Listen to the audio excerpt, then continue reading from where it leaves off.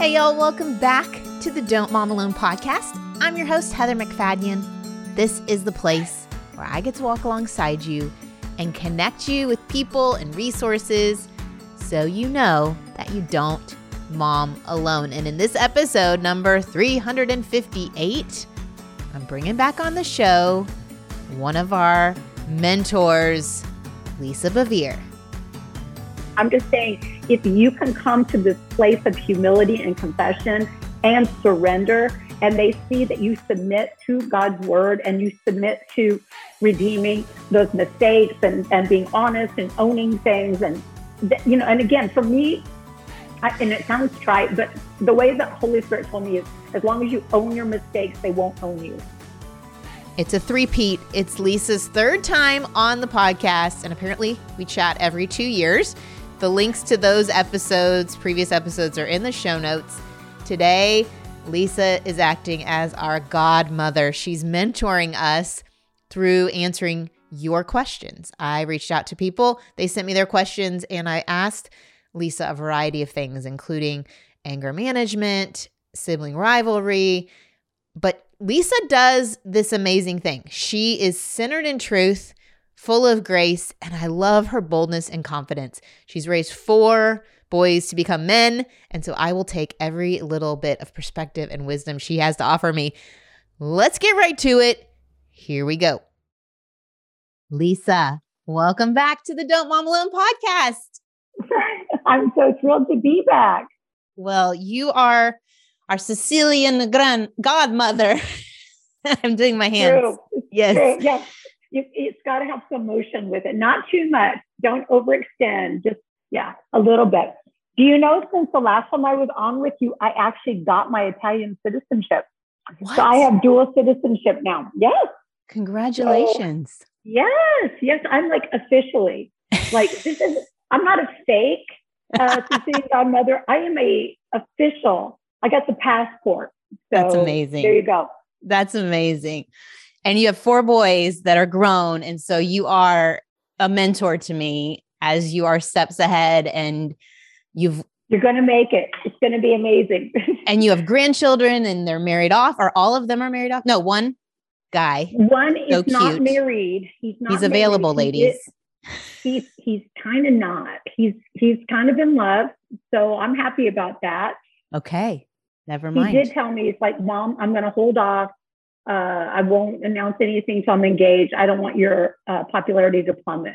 He's convinced that the only reason I have any invitations is because I have a single son. So I am expecting my 6th grandchild in August. So I'm super excited about that. Congratulations. Okay. Thank you. I reached out to my listeners because I like to do a variety of shows. And one of the types of shows I like to do is a mentoring show. And so you are our mentor today. So welcome. Oh, I love that. It's my favorite. And so it's a variety of questions, but let's start with, what does it look like to keep your children from becoming an idol? Yes. Well, the Holy Spirit challenged me, Heather, when I was pregnant with my 3rd son. I remember he said to me, don't get your joy from your children. Don't get your joy from your husband. He said, you never want to deposit your source of joy to anything that could be taken away from you. And again, he wasn't saying you're going to lose your kids. He was saying to me, you don't want to have everything tied to things that can waver. And so for me, I was like, all right. We also watched, and again, life is this opportunity to learn from other people's mistakes. And so when I actually cite other people's mistakes, I'm not criticizing them. I'm actually thankful that I had a window into certain things. And I watched too many ministry children be made idols, where the parents live for the comfort of the kids. I also remember a long, long time ago, thank God, I was reading an article on American Airlines. I was flying at that time from Orlando to Dallas to do a television show. I'm pretty sure I was still breastfeeding. And I remember reading this article that said, it's a huge mistake to make your children the center of your world. And he talked about how what our culture was doing. It was like we don't eat family dinners. We don't do anything. It's all about sports and it's this. And he said, people who have been made to think they're the center of the universe are not nice people. And I thought, yeah, I don't want to raise not nice people. So we told our kids, you are in our family and we're so thrilled about that, but we will have family first. And so we told them we're going to do dinner every single night as a family. And work is what you're called to do. Play is a privilege. And maybe that's because my father was a refugee. I don't know whether we have a different dynamic, but yeah, we were very clear with our kids that we loved them, but we also understood that our job was to train them up to be people who had contribution to the world, not to actually be our source of everything. So good. When you were making that transition, when the Holy Spirit said, don't find your joy in your kids, did you find something shifted in how you engaged with them beyond that choice of we're going to be about family? Was there something personal in your heart that you felt shift? Yeah, I think my parenting style changed. I think that I was living in my own strength. Like, I don't know what kind of family you came back from, but I came from, my mom did as good as she knew how to do. But I came from an emotionally and a physically abusive household. And so I had unhealthy things modeled. And when you've had unhealthy things modeled in that way, you can go to the other extreme. And so when you go to the other extreme, that's just as unhealthy. It just looks different. And so I had to actually come to the realization that I was trying to parent my children in my own strength. And I was doing things like, I'm random. So because I was doing it in my own strength, I was inconsistent. I can remember the day that John called from a ministry trip and the kids were just going wild. They were just being kids. And I put the phone against my chest and I yelled at the kids and I said, if you guys don't stop yelling and be like quiet, I'm spanking all of you when I get off the phone. And then I was like, hey, honey. And John said, did you tell my children you're going to spank all of them? And I said, yeah, I did say that. He said, are you really going to do that? I said, no, I'm probably not going to do that. He said, so then you're lying to our children? And I wanted to say, you know what? You're not here. You don't get to make the rules if you're not here. But I realized that I was inconsistent. And so I sat down with my boys and I said, you know how mom's been yelling? They're like, do you know how mom's been like nursing one baby and waving a spank spoon at you and like pinching and they're like, yes, we know all that. I said, I'm not doing any of that anymore. And they're like, yay. I said, I'm going to say it one time. At one time. You can ask me for as much clarity as you want, but obedience is right away, all the way, and in a happy attitude, in a happy way. So I modeled it. Like I said, if I come into the room and you're doing this and I say, okay, everybody, pick it up. And you're like, I'm just going to watch one more silly song, then I'll do it. And I said, if I come back and you haven't moved, I'm not going to know in your head, you're thinking one more silly song. So you need to ask me, can we do it after the next silly song? And I will say either yes or no. And whatever I say, yes or no, that goes. And so I really had this idea that because my children were my idol, I was going to train my kids rather than just worship them. And I think a lot of parents live through their children. Their children are an accessory to their lives instead of them understanding their children is an entrustment. The goal not being happiness because it's impossible. Yeah. They're never happy. I mean, go to Disneyland or Disney World. Yeah. Well, somebody sent me it was absolutely a horrific representation recently of a ministry child. And they asked me, what do you think of this? And I wrote them back and I said, I'm pretty sure their parents didn't read them Fox's Book of Martyrs. Like we read our kids bedtime, Fox's Book of Martyrs. Okay. I tried to keep a eternal perspective. And my kids make fun of me for that, weeping at the little match girl, reading Fox's Book of Martyrs. But I did try to do everything I could to have my children looking out at their world instead of thinking the world was just looking at them.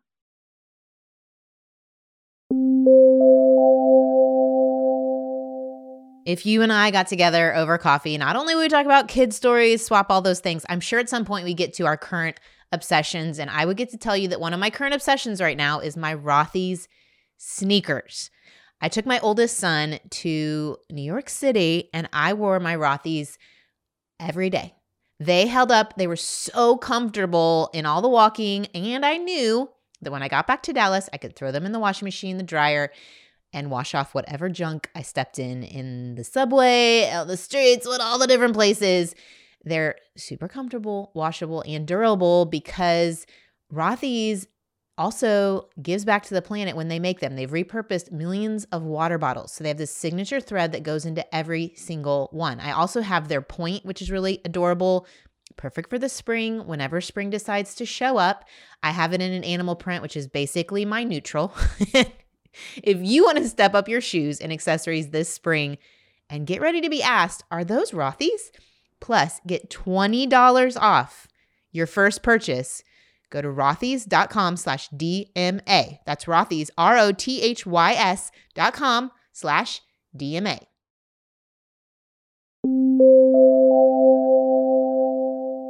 That's really, really good. And you kind of touched on one of the questions when you said, this mom said she just had her fourth baby and she's short-tempered with the other three. And you and I both get this. It's God bless her. God bless her. I feel like let's send her some food. I don't have an answer for you because it makes sense that you're short-tempered. Go clean her house. Let's go clean her house. Yeah. Yeah. It makes sense. Yeah. The guilt over that, I don't want you to feel guilty anymore. That makes sense to me. That's a lot for one person and you're a limited human being, right? And this is something, and I love to always say this to moms, and sometimes I say it better than other times, but no mom wants to mess up. No mom wants to wound their children, traumatize their kids. Like none of us ever like, yeah, I think when I have kids, I'm just going to mess up. We never start that way. But inevitably, because we are flawed, we do stupid things. And one thing that our children have said about John and I is we always owned our mistakes. And they said because we owned our mistakes, they trusted us. So they didn't expect us to be perfect, but they did expect us to do it well. And when you do something well, that means you go from a place of unhealthy to a place of increased health with every single interaction. And so when we would have a blow up or a flare up, I would have to step back and then say, what's going on here? And let the Holy Spirit speak to me. Let the scripture speak to me. And I would tell my boys, listen, when I mess up with you, God spanks me. Like, they're like, God spanks you? I'm like, yeah, kind of. Like, I read the word and he's like, hey, do not provoke your children. Do not be harsh with them. Do not, I'm like, all of these scriptures that, a father who has a father's heart is speaking to the parents. I don't know how you grew up, Heather, but I always heard things like, I'm sorry I hit you, but you make me so angry. So what I heard was, I am the problem. I make people angry. I am responsible for my mother's behavior. I'm responsible for my bad behavior. I get hit. So I had to change all of my things. And we would just say, I'm so sorry I spoke in that manner. There's no excuse for that. And then I might say something constructive, like, I have allowed things to get out of control and you are getting the brunt of a buildup that I should have addressed a while back. And again, when you have 4 babies, you need to stop trifolding the underwear. You just need to decide what is really important and what is not so important. And it's just a season. It's a little bit crazy, but slow to speak, quick to listen, slow to wrath. Children can actually do a whole lot more than you realize they can do. I had the best pediatrician in the world. His name was Dr. Canizero. He was in Orlando and he had 3 sons. And when he saw me come in, sleep deprived after giving birth, I think to my second son, he said, well, tell me about what your day looks like. And I said, well, I get up, I nurse the baby at 6 a.m. I've been up at 2 a.m. as well. And then I'm just frozen off sleep. And then Addison's yelling for me. And then he gets up and I just am exhausted. And he said, all right. He looked at Addison. He said, Addison, from this point forward, you may get up in the morning to go to the bathroom, but you have to stay on your bed till your mom calls to you. I'm like, I can do that? He's like, yes. And I'm like, wait. He'll stay on his bed. He's like, absolutely. And especially having a doctor say it, I think Addison was like, if I don't do this, I'm getting a shot. So I'm going to completely do this. And then he just told me, he said, Lisa, train the first one. and all of the other ones will follow. He said that second baby is going to have his nose in that firstborn's back. Anything, he's going to follow him everywhere. He said, I know it's easier for you to pick up everything. I know it's easier for you to clean the kitchen, but right now they think it's fun. So if you just give them a sponge or like we had one of those brooms, those things that you roll on the floor, they really kind of pick it up and throw it, but it's still kind of as fun for kids. And so we just got the kids going. And to this day, Heather, if I have a family dinner, I make a complete mess out of the kitchen. I don't know why. Just something I have to do. My children sweep in and clean the entire kitchen. Why? Because I've trained them. Their wives are like, thank you. Their wives are like, your sons do laundry better than I do laundry. Thank you. I'm like, you're welcome. You're welcome. I think that when you have multiple back to back to back, you do forget that they're capable of more because you've been in this baby stage. And when you have this realization, oh, they can dress themselves. Oh, they can take their plates to the sink. They can rinse off things. They can help me fold. They can change their brother's diaper. They can change diapers. They can bring me, if you're really little, they could bring me a diaper. They don't mind it. And they'll fight over who gets to clean the windows. This is fantastic news. This is an activity. Give them a nickel. Give them a nickel. I mean, like, it's worth it. Say a nickel. I will give you a nickel. And they're like, okay, until they find out the value of money. Just teach them the value of penny. So, let's do a penny. It's so shiny. Exactly. If you get a new one. No, that's fantastic. You mentioned the hard upbringing you had and this having to, you can't follow the pattern, but you also had to resist swinging the other way. But I think you've written about your own anger struggles.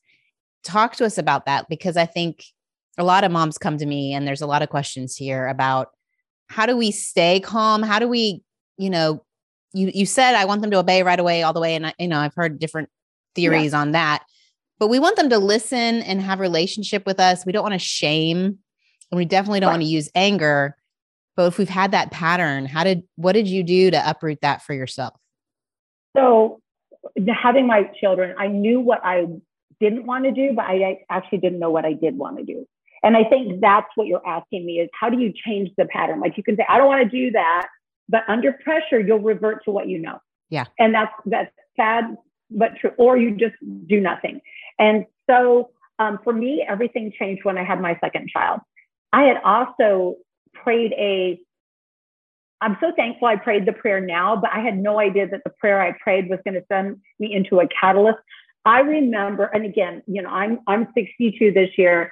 We're going old school back here. There was a worship song, take me into the Holy of Holies, take me in by the blood of the Lamb, take me into take the coal, cleanse my lips, here I am. I'm like, there's probably two things wrong with me. There's probably like just these little things. And so in a moment of spiritual arrogance, I was a youth pastor's wife. I was like, Holy Spirit, excavate my life. Excavate. What was I thinking? That was a horrible word choice. Afterwards, I was like, no, I meant to say landscape. I meant to say accessorize, because grow things. Now all of this anger that was just maybe, just like the day before my period. I might just call my husband a jerk, or I might throw something. But it wasn't something I did in public. It was something I saved for my loved ones at home. It wasn't, just like, it wasn't going to cost me anything. But after I prayed that prayer, I watched this. It was almost like a birth contraction that started getting closer and closer together. And I was scared what was going to happen. And I had my second child. My husband and I, he was a youth pastor. We had one car. And so he would leave and I would be like, pray for me in the safety of your children. He's like, you're okay. I'm like, no, I'm not. No, I'm not. He's like, honey, you said God told you to stay home. I'm like, I was pregnant. Pregnant women promise all sorts of things. I don't mean it. He's like, honey, no, I know that God wants you to raise your kids.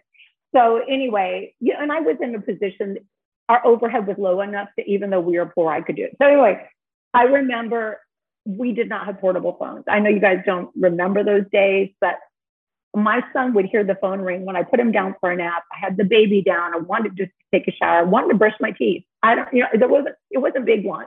And I wanted to escape the failure that I heard every day was, what did you do all day? And I was like, I don't know. I was busy. Survived. And, I did it. Yeah, that's it. The children are alive. I'm alive. And I just snapped. And Heather, my son, came down the stairs, which he had done every nap time. And I came running up to meet him, grabbed him, ran up the stairs with him. And in my head was this storm. Yeah. And I think I've talked to a lot of young moms that just like, they're just like that. And I thought, what do I do so he doesn't get off the bed? And I heard, lift him up eye level over his bed, slam him into the wall, and put him down. And I thought, okay, that would probably work. I mean, like crazy woman. So I lift my son up eye level, and I saw something I'd never seen before, Heather. My son was not afraid of what I was going to do because he had no idea what I was going to do. He was afraid of me. And when I saw the fear in my son's eyes, I remembered my own growing up with a physically and emotionally abusive mom. And every time I was hit, every time I was slapped, every time I was slammed in the wall, every time I was kicked, I made myself a promise. I will never treat my children this way. And here I was, a born again pastor's wife, getting ready to hurt my 2-year-old son. And I just broke. I put him down, didn't slam him, put him down. I was just started crying. And I said, I'm so sorry I scared you. I went downstairs, I hit the carpet, and I said, it's not my mom. She's not here. It's not my dad. It's not my husband. It's not the Sicilian. It's not the Apache Indian. It's not the witches in Orlando praying against our youth ministry. This is me. I have a real problem with anger, and I don't know how to get free. And Heather, I wept until I was empty. You know, like when you'll just cry and there's just like a stillness and you're just empty. And in that moment, I heard the Holy Spirit say, because you're no longer justifying this, I'll take it out of your life. So what you justify, you buy. You say, I've earned the right to be this way because of what's been done to me. And he said, Lisa, you can't live your life based off what was done to you. You got to live your life based off of what I did for you. And so I called my mom, forgave her, which was actually, to be honest with you, Heather, really scary. Yeah. I don't know why. I mean, I was a grown married woman, but I kind of felt like if I forgive her, she can hurt me again. So I forgave her. Yeah. I called one of my friends first and was crying, and I told her, I almost fired my kid against the wall. She was like, but you didn't. She was like, I feel that way every day. I'm like, no. Like I knew this was dangerous. Yeah. And so I thought, well, she's given me sympathy. I don't want sympathy. I need confession. Yeah. And I need accountability. So I confessed it to my mom that I had never forgiven her. And there was a healing that happened from my mom too, because she had so much shame and guilt. And then when my husband came home, I told him what almost happened. And then I started the process, because that was the beginning. Well, I would lay in bed and say, Holy Spirit, put a watch over my mouth. I would say, quote the book of James, Father, I'm going to be slow to speak, quick to listen, slow to wrath. And I just would pause. And then another thing is, and I don't know if any of those other mamas ever fight with this, but I had a lot of mom guilt. Yeah. Where I went to bed every single night with a list of everything I didn't do right, didn't do enough of, didn't get finished. And so I would lay in bed saying, well, you didn't do this, and you didn't do that, and you didn't do that, and your husband's disappointed with the way the house is, and you haven't taken a shower in 3 days. And I mean, like all of these, I had this whole list. And so I would wake up completely weighed down with guilt. Yeah. And I had to find a way to not do the list, to burn the list, to say, you know what? I did as good as I could do. And now tomorrow I'm going to do better. But I had to make some decisions. For me, I had to stop tri-folding the underwear. I had to stop bleaching the grout with a toothbrush. That's stupid when you got 4 kids. It's just like, why? I had to start enjoying my husband.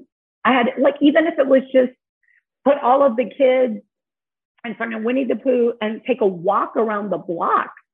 You know, they can find you. You know, just take a walk, get outside of the house, get your kids to bed at a certain time so that you have time with your husband, and just being consistent. And, you know, and here's the beautiful thing. That was the turning point for everything for me. Like, I think a lot of people think, oh, I'm going to study some scriptures and I'm going to find this incredible revelation about what Obadiah says about this and what that means for God's daughters today. And yet it isn't that. It's when you and I have an encounter with the word of God and we submit ourselves to God's word. And then that word comes into our life and it begins to be that two-edged sword, and it rightly divides between joint and marrow, thought and intent, and where the word of God begins to read every portion of our list of excuse, or the word of God saying, I don't condemn you. Hey, guess what? My mercy is new every morning. Mamas need new mercy every morning. Throw away that stupid list. And for me, that was the turning point for everything. And I used to, and I hate to say I used to preach stupid things. I have people get mad at me for saying that. I'll just say I did not preach things that people could put into practice until that actually happened. And I didn't, it wasn't like, oh, last week I almost sent my kid in the wall. I waited like 3 years before I ever talked about it. I wanted it worked out into my life. And I wanted to make sure I'd forgiven my mom. I wanted to make sure she was okay with certain things. Yeah. And then that's what happened.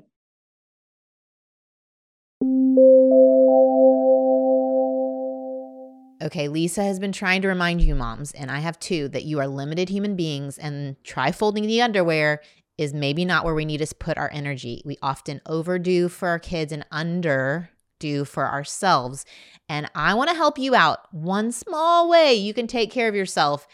I've been doing it and it makes me feel special, okay? It's the Athena Club Razor Kit. It is awesome. I have totally stopped the habit of stealing Bruce's razor. It comes with built-in skin guards. It helps prevent razor burn. It's gentle on your curves. I have not cut my leg in a long time. It also, in the razor blade, it has a water-activated serum that has shea butter and hyaluronic, I don't know how you say it, hyaluronic acid, which is the holy grail for skincare. We are all talking about that. The best part, this razor kit is only $9 and comes with 2 blade heads, a magnetic hook for your shower storage, super cute. And my favorite part is you get to choose your handle color. There are 6 color options. I chose the rose gold with the pink because it's my signature right now. You don't have to worry about running out of blades and having that dull. Ladies, just don't do it. Let's not use dull blades anymore. You deserve better. These get shipped to you, free shipping, ready to use razors right on time. And please, please, please try their Cloud Shave Foam. It is, I'm not joking, it is really, truly dreamy. I feel so like extra and special when I use it. Show your skin you care with the Athena Club Razor Kit. Sign up today. You get 20% off your first order. Just go to athenaclub.com. Use the promo code DMA. That's Athena Club, ATHENACLUB.com with the promo code DMA for 20% off. I really feel like we're getting all up in my personal business, but honestly, the other thing I'm using in my shower that makes me feel really special is Prose. I'm not joking. And this sounds silly, but I am a real big fan now of the pump tops. Prose is custom hair care that's effective and personal. So they give you this in-depth consultation. It starts with things like, what's your zip code? How do you eat? How often do you exercise? What is your hair currently like? It's analyzing all of this to give you a hair product. It's not just based on what kind of goals you want. I mean, it includes that if you want volume or you want smoothing, but it really is looking at the environment you live in and your lifestyle to give you the best option for your hair. Not only that, it's a carbon neutral certified B Corporation and a leader in clean and responsible beauty. They're sustainably sourced, ethically gathered, cruelty-free. And if you are not 100% positive that Prose is the best hair care you've had, they'll take the products back with no questions asked. So moms, Prose is the healthy hair regimen with your name. It literally puts your name on it all over it. Take your free in-depth hair consultation. Get 15% off your first order today. Go to prose.com/DMA. That's prose.com/DMA for your free in-depth hair consultation and 15% off.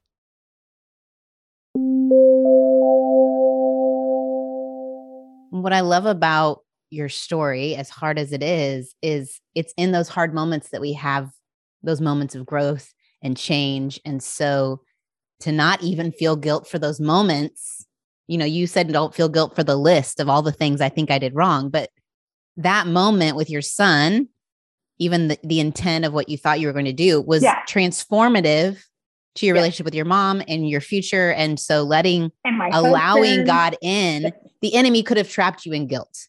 And so you confessing and going to God and to your friends and to your mom allows for growth and movement. And I think sometimes we get so trapped in those moments of anger and we hide in shame and we don't allow God to work through us or relationships, connections with others, and healing to actually happen. So I love that you shared that because it motivates a mom to kind of dig into what's the cause, not to just keep excusing it away, but to go a little deeper. It could be exhaustion. Yeah. I mean, there's anger is secondary. I tell people, I'm like, it's a secondary emotion. It could be depression. It could be undealt with pain. It could be fear. It could be, for me, it was fear. Yeah. Mm-hmm. For me, it was fear and the root of unbelief. God is good for everyone, but for me. Like Heather, if you had come to me, I would say, oh, I'll pray with you. I'll believe God's going to do this for you, heal your marriage. He wasn't so sure about me. And one thing I love to say to moms is your flaws, if you are humble with them and surrendered, they can actually turn your children towards the flawless one. It doesn't mean that we want to mess up or we want to just have a bunch of flaws and then say, I'm converting my children as the flawless one. I'm just saying, if you can come to this place of humility and confession and surrender, and they see that you submit to God's word and you submit to redeeming those mistakes and being honest and owning things. And, and again, for me, and it sounds trite, but the way that Holy Spirit told me is as long as you own your mistakes, they won't own you. And when something owns you, you live under the weight of it, the shame of it, the constant, so as long as, it says when you confess, not apologize.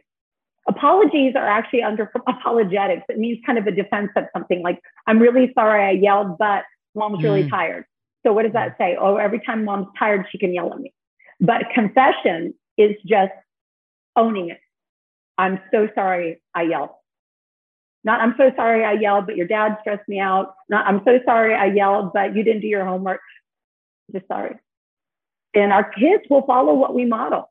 Yeah, that's really good. And it goes into another set of questions we got about kind of guiding our kids' faith, even possibly kids who confess faith at a young age, but turn away from God as teens or as young adults, and they're rejecting traditional values. I know that I'm pretty sure your boys are all walking with the Lord, but I don't know if you've experienced seasons of prodigal boys or if you're allowed to talk about that, but yeah, we are. We're allowed to talk about it. I had one son that we said he had 2 years of the mean stage. I think it was 15 to 17. We're like, who abducts our child? Like, who is this? He went to a Christian school, but there was just all of this angst. And I'm going to tell you what he encountered at the Christian school that I think is a big challenge for this generation is hypocrisy. Yeah. So that was some kids can handle it better than other kids. Some kids that are like justice, right, wrong, that is really hard. Yes. Yeah. Yeah. He's a justice. And so he did struggle with some stuff. And, I remember thinking he's just mean right now. He doesn't, and he was questioning everything. And I did love his school. They didn't just say, okay, this is Christianity and this is what we believe. They actually talked about the tenets of other faiths. So, he would like, well, maybe Islam's right, or maybe this is right, and maybe that's right. And how do you, Dad, know this? And, you guys are white Republicans. I'm like, just, kind of trying to label, trying to break free, try to be his own person. So we just continually had conversations. But I also tried to navigate what actually got in his mind. So for our house, we did not allow our kids to listen to music that dishonored God, dishonored parents, dishonored women, dishonored men, dishonored authority. We just said, you can listen to secular music as long as it falls in those parameters, which I don't know, but It's hard to find. You can listen to love stories and, things that celebrate men and women, and marriage and commitment. But we just stayed with him. And you know what is the wildest thing, Heather, is we forced him to go to camp and we forced him to go to a youth service that my husband was actually speaking at, and where Addison completely and utterly surrendered his life was in a service that my husband was doing. And he was never the same. He was never the same. My other son kind of went a little rogue for a while, and he just was kind of sneaking around. And, we just prayed, and we would always, I could see a shadow on my kids when they would go through things, and we would just pray whatever is hidden be found. And it always did. But the other thing is, John and I were very organic with our relationship with our kids. We did not do Bible studies. Now, part of that is just us, but we were devoted. So we were like, we're always devoted. And I also, because your kids start to think you're stupid, I also brought in other voices. So like maybe my kids wouldn't, want to hear my opinion about this, or maybe I didn't even have enough education or background on something. We would bring in other people and listen to things at the dinner table and foster conversations around it. And so if maybe there's a conversation where I feel like Rick Warren handled that way better than I could ever say it, I'm going to just put this in front of the boys and ask them what they think. My children said, what we loved about you and Dad is you had rules, but you never gave us rules without the why. And I think that can be exhausting for moms. You just are like, I just want you to do it. Just please, just do it.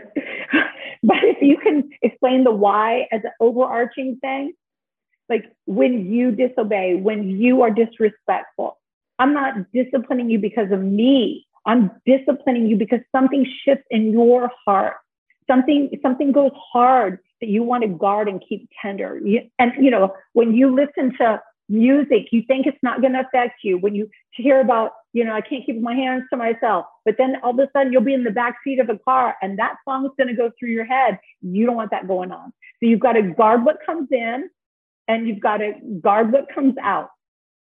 Well, and now it's parenting teens with devices that, with TikTok and Instagram, that all kinds of ideas come in.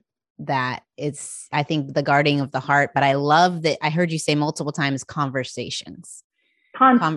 Conversations, having open where they want to have a conversation, with the time around the dinner table. And that, to me, without judging where they are or pushing them away because you're so disappointed at how they're living their life. I heard prayer.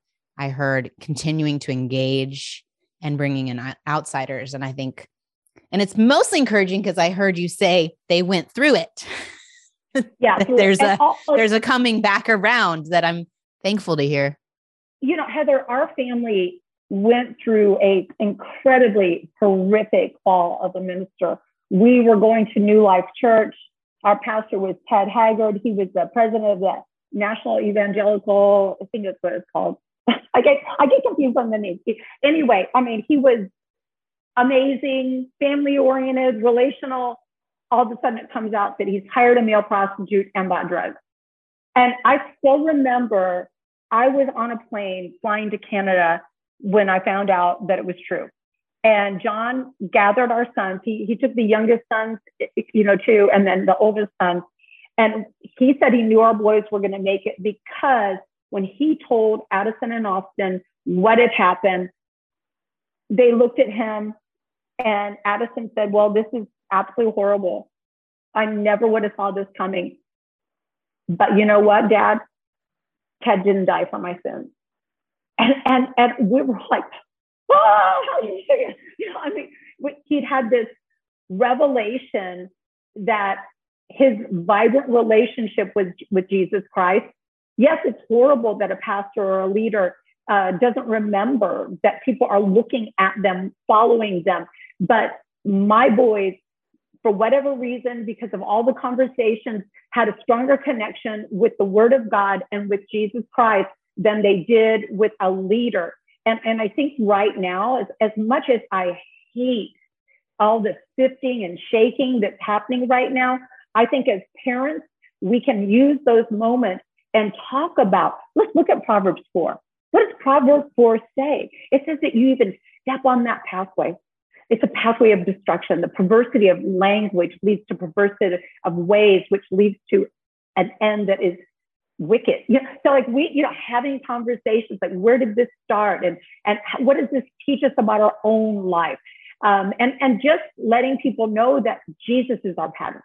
Yeah. And he's the only one. And again, looking at the whole dynamic that he not only began, but he finished the race we're in.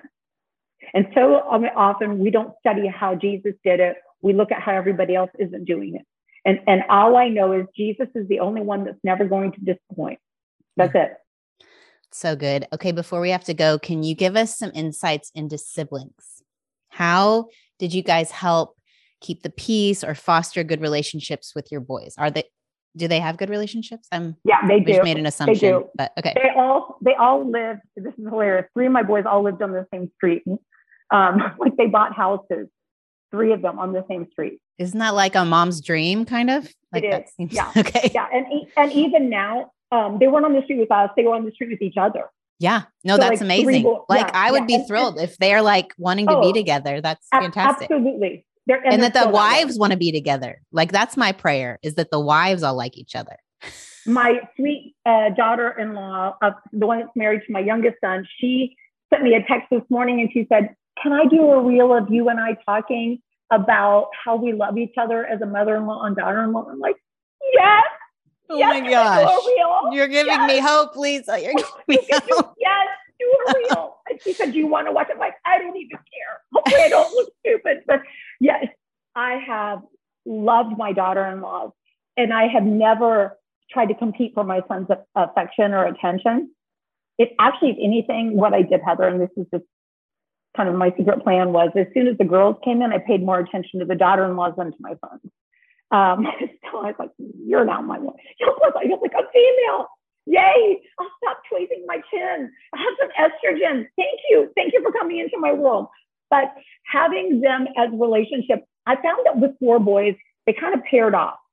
So the oldest son was the protector of the 4th born, and the 2nd born was the protector of the 3rd born. And there was kind of these like brother wars. And there was a lot of family meetings. Let's just put it that way. We would just be like, this is the way it is. God put you guys in this family. You protect your brothers. We work it out. This family fights for fierce unity. That's what, like we always say, our motivation is fierce unity. Nobody gets to be in bitterness or anger with their brother. We don't go to bed. We resolve it.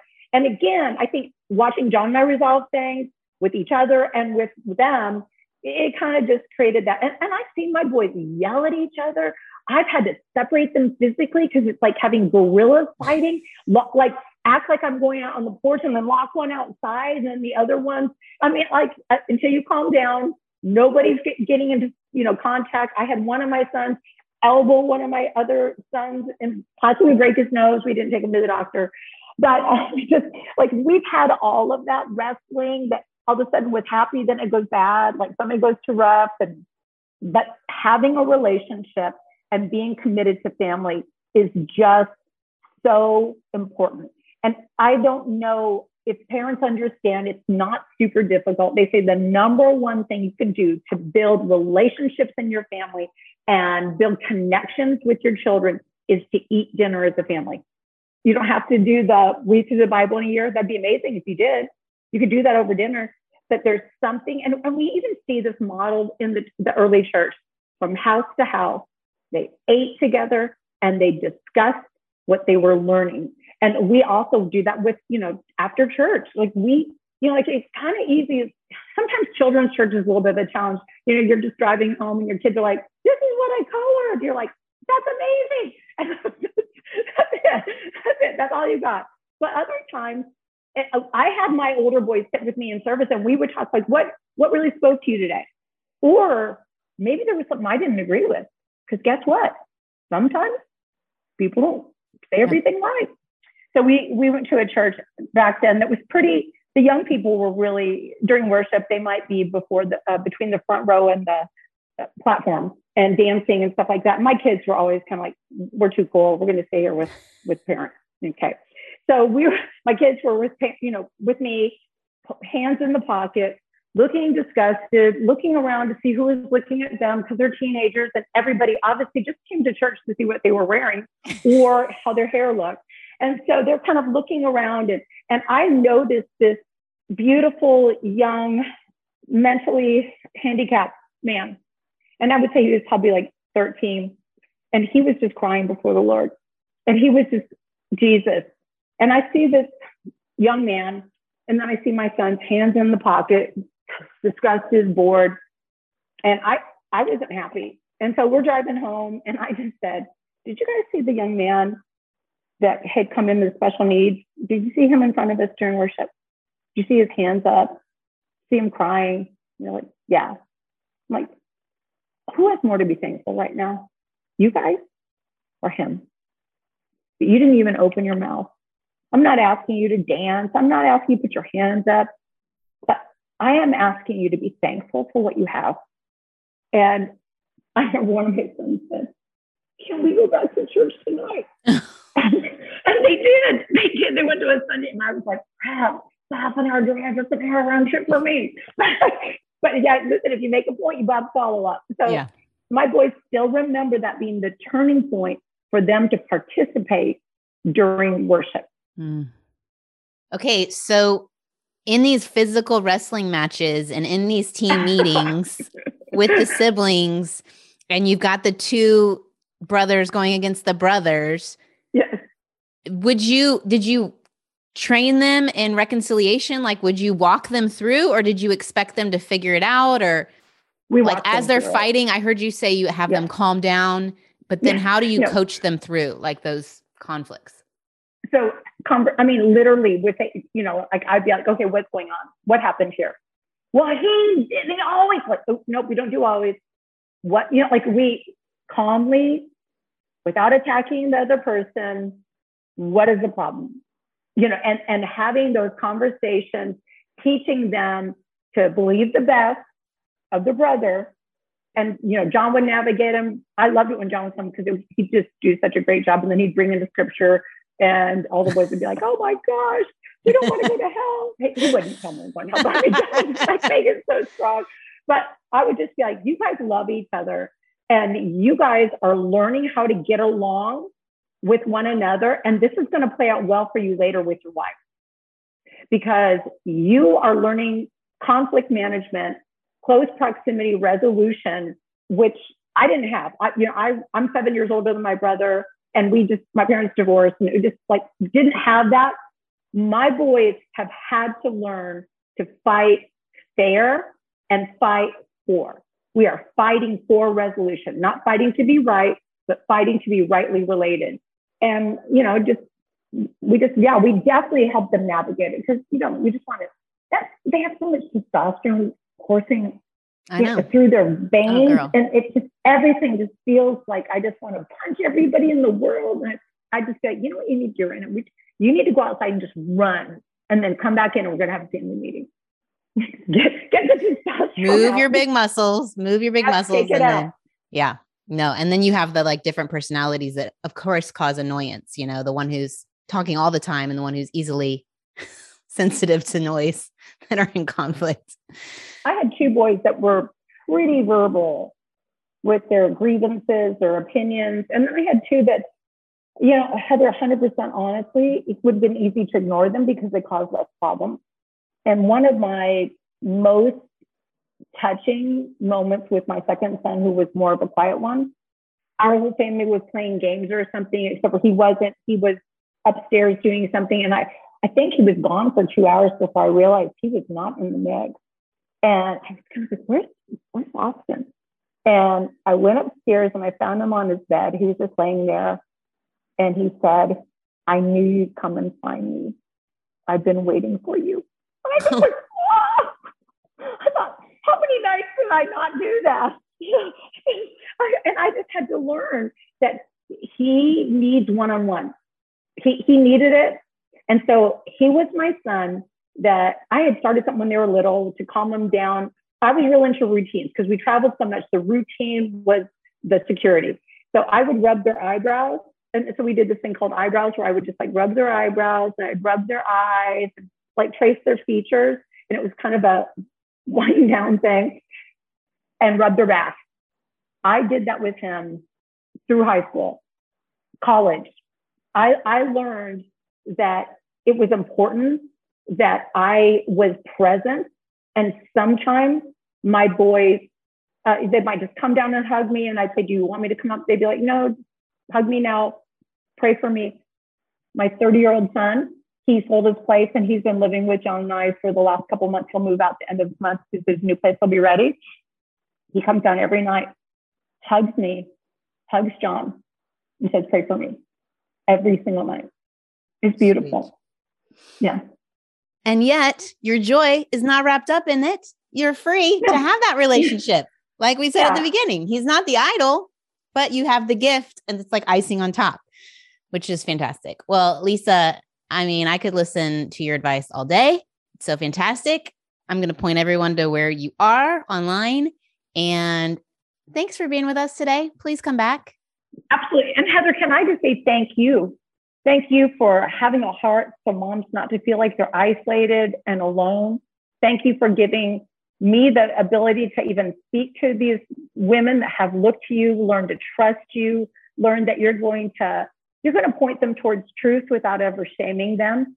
And I love that you're a boy mom. And I love that our paths cross because we have that in common. It's fantastic. And if y'all need more advice on a godmother, Lisa has a book. It's been out for over a year now, right? Almost a year? I think it's almost 2 years. 2 years is August. Yeah. Time warp of the COVID. I don't even know what day it is. It's fine. Well, thank you so much. I hope we get to talk soon. I'd love that. All right, y'all, check out Lisa's book that we linked in the show notes. It's like 2 years old, but it's on godmothers if you are needing some tips on how to find a mentor, or maybe you want to be one.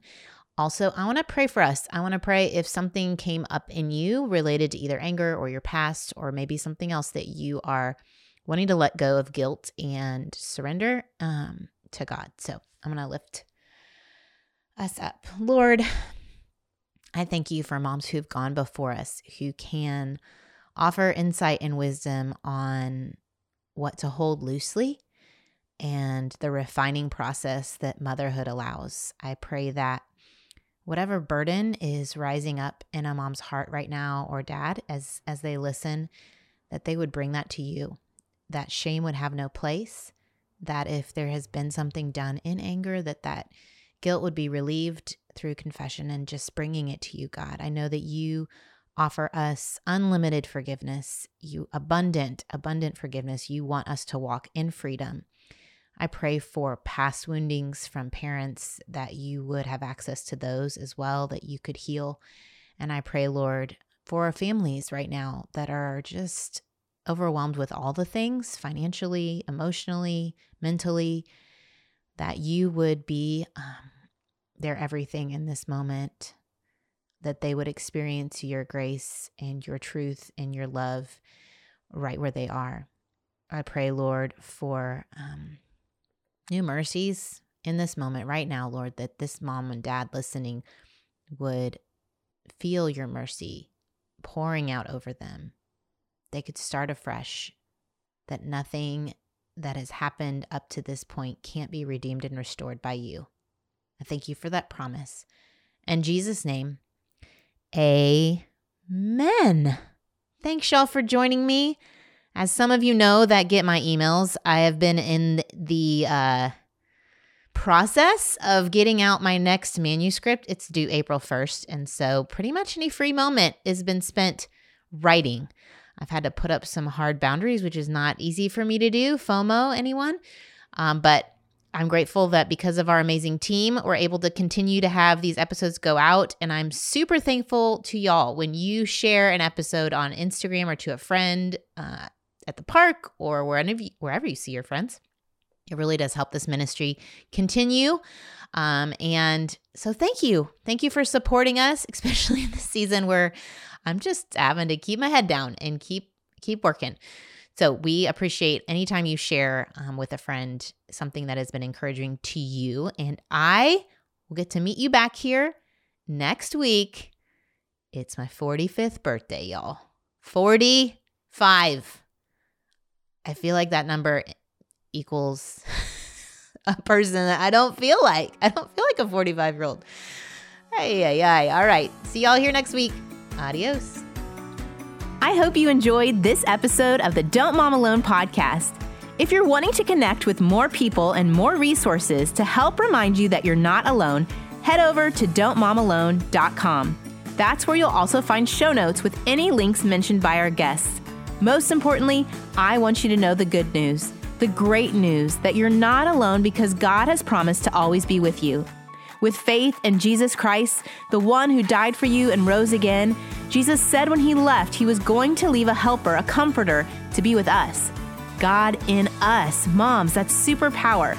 So while you're washing dishes at your kitchen sink, while you're driving to and from work, while you're feeding that baby late into the night, while you're cleaning sticky floors, God promises to be just as present with you as when you're worshiping in a church pew. As it says in Zephaniah 3:17, the Lord your God is with you. He is mighty to save. He takes great delight in you. He will quiet you with his love, and he will rejoice over you with singing. Now that's good news. Have a great day.